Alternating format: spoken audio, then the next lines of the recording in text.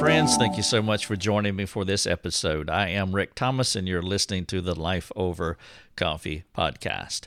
One of the things that I talk about in our mastermind program is how there is no passing or failing in our program.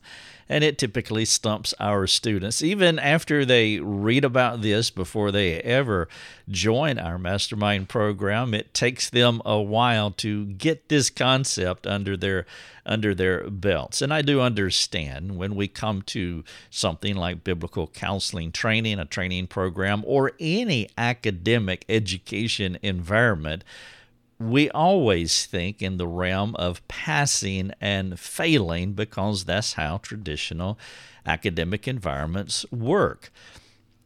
The academic institution is appealing for the students to make a good grade. And I am saying that making a good grade exclusively could be one of the worst things that could ever happen to any of our students in our biblical counseling program. And the reason for that is because we are developing leaders, and leadership cannot be interpreted in a singularity type of way, meaning you just have the answers.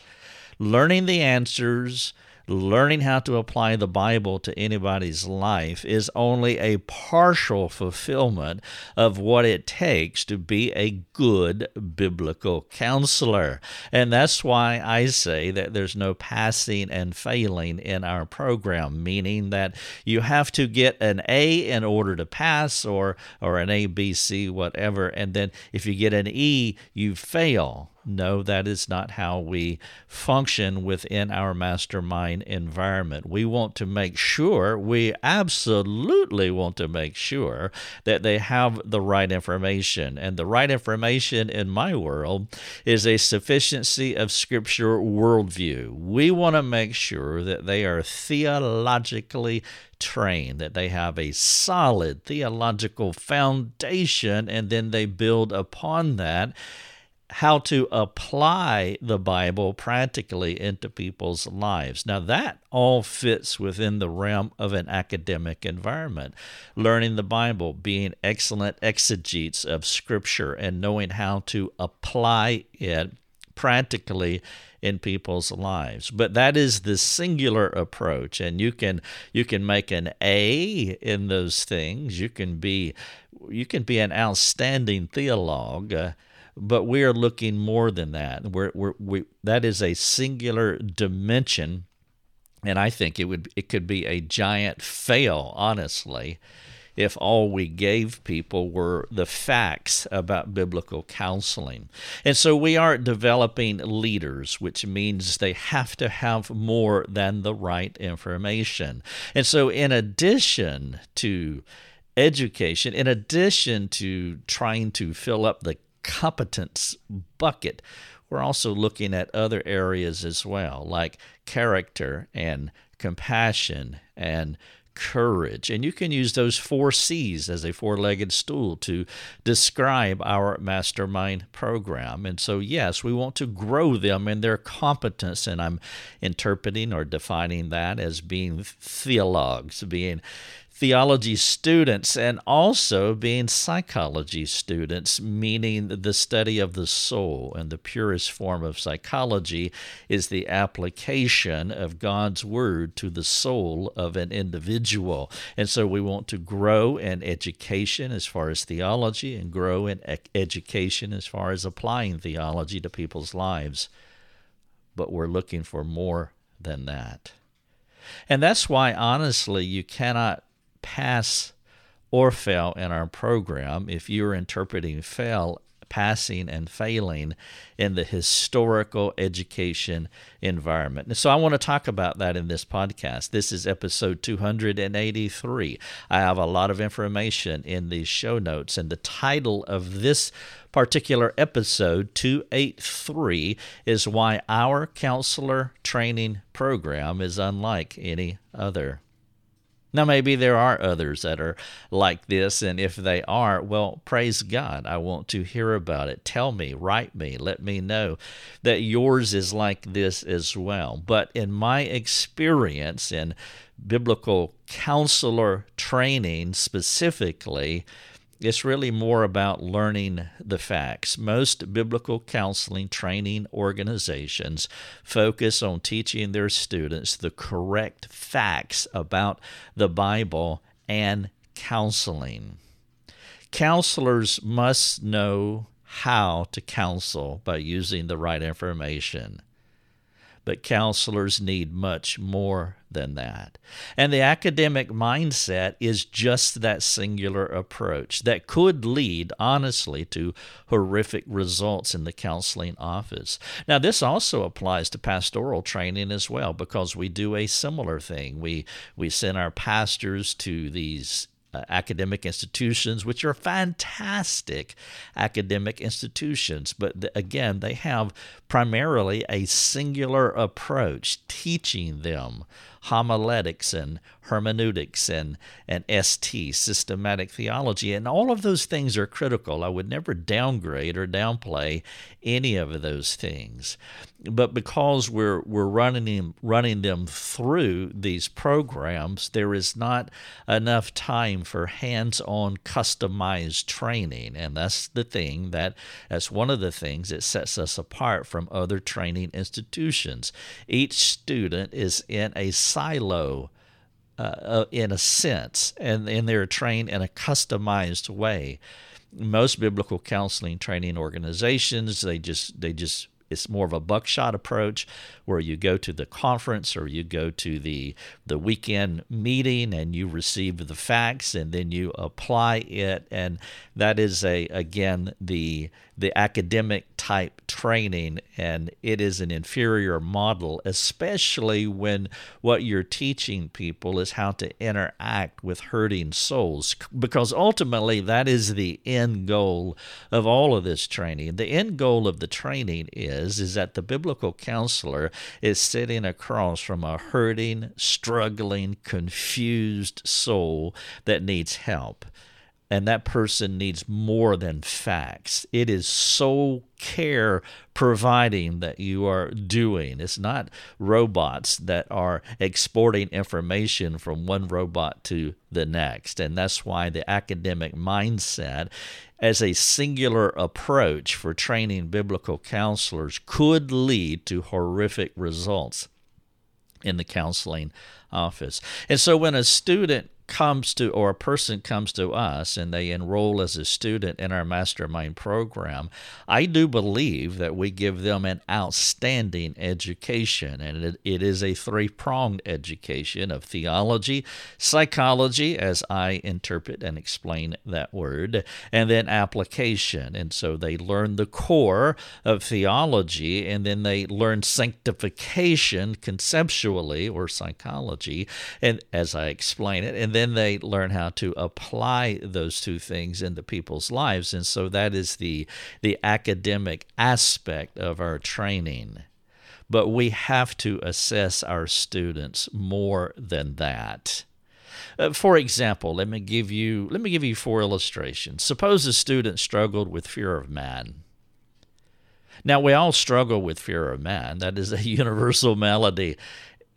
Our internal sense of shame that comes in our Adamic package. And then, of course, we're shaped to be insecure by our relationships, specifically within our childhood, more specifically within our homes, many times with more specificity with our relationship with our human fathers.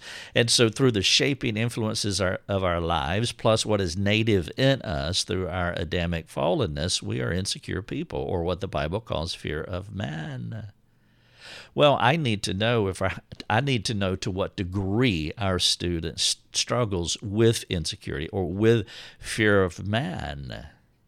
Because if they struggle with fear of man, and now you're in a counseling situation and you need to speak the truth to someone, and you're insecure, you're going to withhold the truth. It's going to be hard for you. This is the courage aspect that I was speaking of earlier. I gave you a four-legged stool. I said competence, which is the education aspect, but there's also character and compassion and courage. Well, if our student was insecure, I need to know that if they struggled with fear of man, because I know at some future date they're going to be sitting across from a counselee, and there'll be things that they see in their lives, and they won't have the courage to speak those things.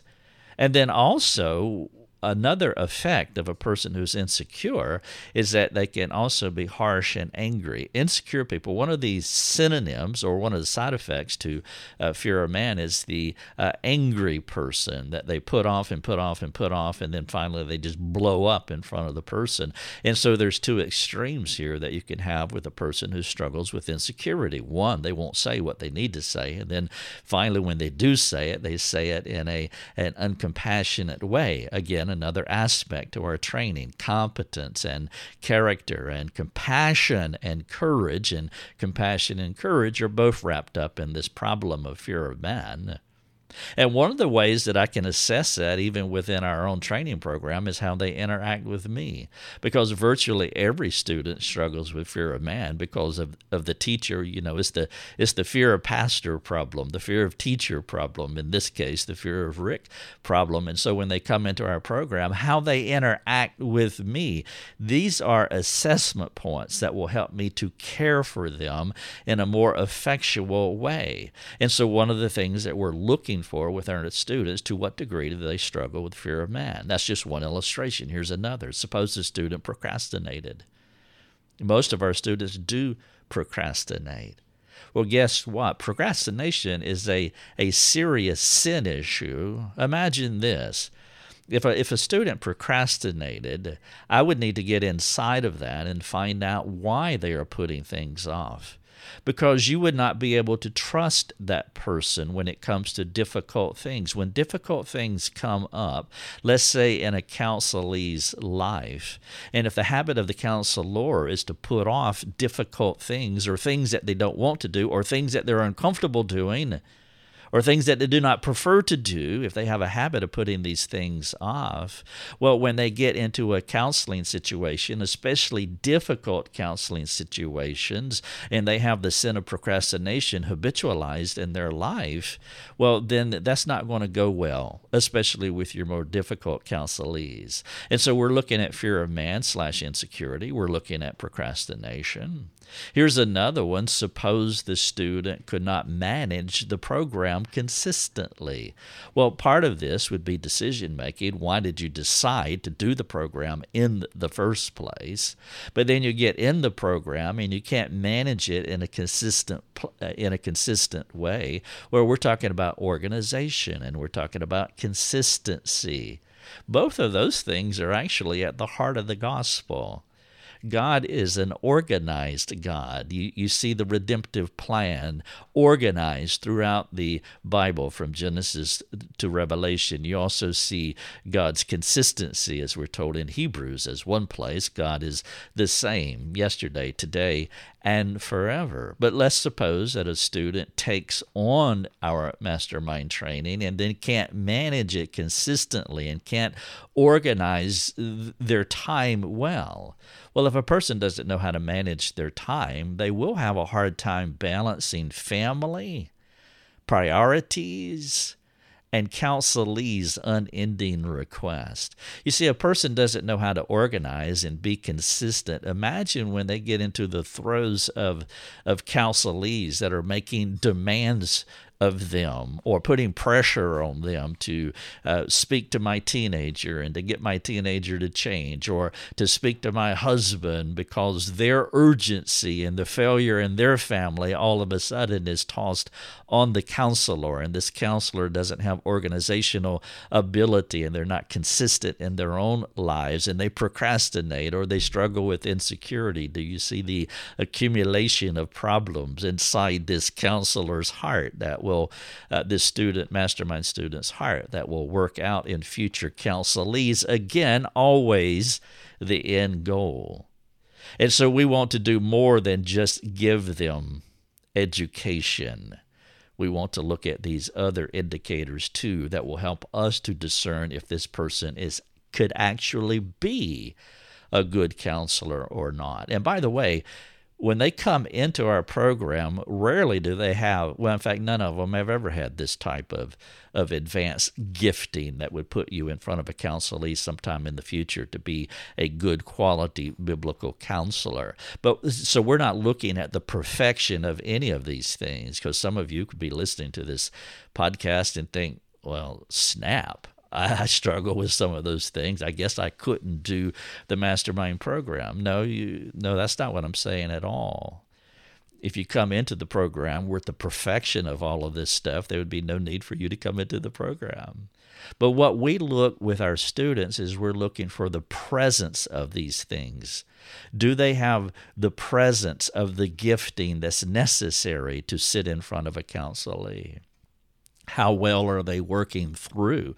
How well are they mastering some of these liabilities, some of these sin issues that I have mentioned? And so there will be the presence of some of these problems, and there will also be the presence of their ability to work through these problems.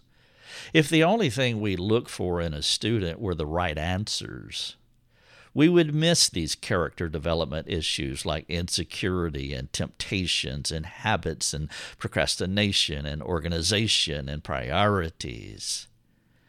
Counseling is much more than giving the right answers. It's the role for seasoned leaders. And our training program is a leadership development course. And so in addition to providing a world-class curriculum, and I do believe that this is a world-class curriculum as far as biblical counseling training is concerned. I mean, I know it sounds kind of shameless. It's not a humble brag. I mean, it's a straight-up brag, I guess. But I do believe this, that our curriculum is that good. But part of it is because you can't separate the academic part away from those other three indicators of courage and compassion and my mind just went blank for a second, but courage and compassion and character, you can't separate those out. And so when you look at our training program, you're looking at it from that fourfold perspective. And so in addition to providing a world-class curriculum for our students, we go beyond giving them the right answers. You see, what I want to do is I want to learn the student's strengths and weaknesses, tendencies, behaviors, likes and dislikes. And as I can learn strengths, weaknesses, tendencies, behaviors, likes, dislikes, it will help me to serve them better. It will also give indicators as to what they can do well and what they cannot do well. Did you know that God did not create all Christians equally? God did not create all biblical counselors equally. Somebody needs to come along. Now, it's not just me. We have 3 supervisors at this juncture in our ministry.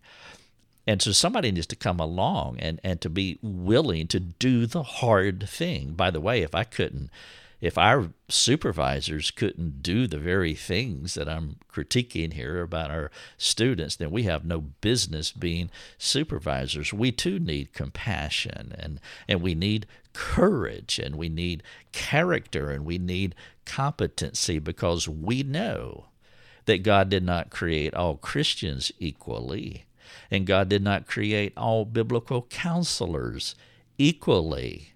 And that is the problem with so many of these training organizations, is you go down this training path and the result is the same for every individual. You get a certificate. But nobody is saying that, well, no, actually all of these people are different.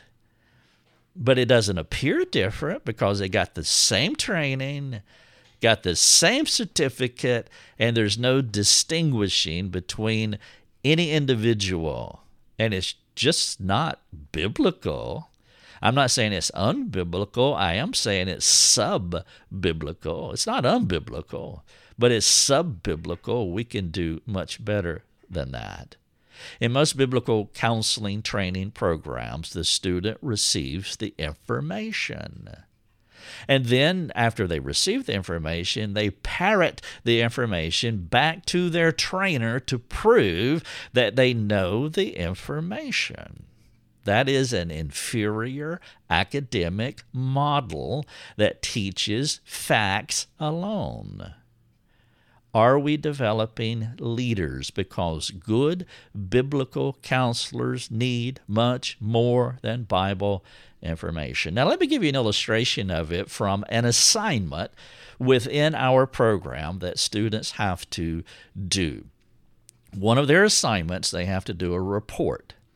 The student has to read 5 articles from our website that are collated. They have to read these 5 articles, and they have to apply it to their lives. And this assignment has a word count of 250 to 300 words. They have to come somewhere between 250 to 300 words. We do not tell them anything else about the assignment. And so here's the 3 parts of the assignment. You have to read 5 articles, which is 10,000 words, by the way. Most of them are. All 5 of them that would equal about 10,000 words. So 1, you have to read 5 articles. 2, you have to make a personal application. And then 3, you have to hit the word count, somewhere between 250 and 300 words. And virtually every student, when they come into our program, they struggle with this assignment. It's kind of straightforward. Read 5 articles, make a personal application, and give us a specific word count. And the reason that we keep it as specific and vague as that is because, honestly, I'm looking for a whole lot more than just getting this assignment right. And so a person could read 5 articles, they can make a personal application, and they can give me a 298-word count. I got it right. Well, okay. That would be right if that was all I was looking for. Let me give you a list of some of the things that I'm looking for, in addition to hitting those 3 marks. How well do they apply it personally? That's one of the things I'm looking at. And many of them struggle this way, that they don't know how to do introspection. They don't know how to make personal application. Number 2, how frustrated do they get doing the assignment? One of our graduates, we were talking about this the other day, one of our graduates said, I remember when I was doing this assignment and I would be staring at my computer and I would just be yelling, I need more information than this. Now, I don't know if they were actually yelling, but they were definitely communicating the frustration that they had with the assignment. How frustrated did they get with the assignment? Number 3, some students, they do not say enough. Some students will barely make 250 words. And then some students, which is most, they talk too much. They have a hard time saying just 300 words. And then some students use filler, like quotes and scripture, so they can meet the word count. That's the fun one. Like, William Cooper said this, or John Newton said this, or Jonathan Edwards said this, and then they give me a quote. I don't want to hear from all the great dead people in the world. I want to hear from the student. Or others will use scripture. They'll just write out verses, and then that will meet the word count. Okay, well, that's a way to do the assignment. Then here's another one. Some students repeat themselves. They'll say the same thing. Now, many of them don't hear themselves saying the same thing, but they do. They say the same thing. But these are some of the things I'm looking at when they do this assignment. And the reason for being less directive is because we're looking for more than just telling them what to do, and they parrot back the right answers. This assignment that I just described to you is like a counseling session. Let me illustrate. A counselor comes to you, and they give you a data dump of information, 10,000 words, and they just give you a data dump. The mastermind assignment is typically the student reading 10,000 words, as I mentioned, and then the student has to apply it in 300 words, personally have to apply it in 300 words. I just described to you a counseling session. You see, what you don't want to do is that when the counselor dumps a lot of data on you, you have to sift through that data. You have to sift through those 10,000 words, and you have to find the most vital point, not 15 points from all that information, because the counselor is not going to be able to retain that. And so you don't give them the same word count back. They gave me 10,000 words, so I'm going to give them 10,000 words back. You don't do that because they can't retain all that information. And so this assignment is a snapshot of what a counseling session looks like. And so what I'm looking for is how pneumatic is the student, how discerning is the student, how insightful, how comfortable is the student working in a less directive way, meaning how comfortable is the student meeting with a counselee without a script. Here's 10,000 words, and I'm not going to give you any more information. You have to discern all this yourself. You have to draw out the vital point yourself. You have to make personal application yourself. How comfortable are you doing that? There's uncertainty in this lesson. There is uncertainty with every counseling session because no counseling session is scripted. We must know if the student is a leader as much as we want to give them the right answer. Some students think it's the homework that we are assessing most of all. Actually, it's not true. It's everything else that we're looking at, and the homework actually comes in last. I've mentioned some of those words to you already. I mean, how pneumatic are they? How discerning? How insightful? How comfortable are they? How wise are they? We're looking for all of those things, not just the right answers. I take leadership development seriously, and I want to serve the students in the most effective way. But I won't be able to do that if I don't know them. And besides them being the best that they can be academically, we want to make sure that we have truly uncovered where they are from a character perspective, from a compassion perspective, from a courageous perspective, because it's always about the counselee. I don't want them to go through a training track and get all the information and come out on the other end and get a certificate and say that they are a biblical counselor. And all that they have received is academic training. No, each student needs hands-on, customized training. If the student is insecure, temperamental, stubborn, divisive, inconsistent, can't calendar plan, doesn't keep commitments, needs hand-holding, fill in the blank. I need to know this because ultimately we're releasing these people to hurting souls. And that's too important to me. And if a student comes in and they don't make it, and we tell them, but as they get toward the end of the program, I give them an honest assessment of where I believe that they are, because God did not create all counselors and all Christians equally. Character, we want to know the kind of person that this individual is. It's important for us to try to discern that. Compassion, we want to know if they exhibit patience and kindness with others. Courage, do they have a backbone to do hard things? And then, of course, number 4, competence. Do they have the academic training to be a biblical counselor? Now, for those of you who are interested in learning about our Mastermind program, well, there's a link here, and you can read that information, and that's your first assignment, and you can go through it. I know as we're moving toward the first of the year, I'm doing this episode at the end of December of 2020. Those of you who are making New Year's resolutions, maybe this is something that's been on your heart, and you need to be a nudge.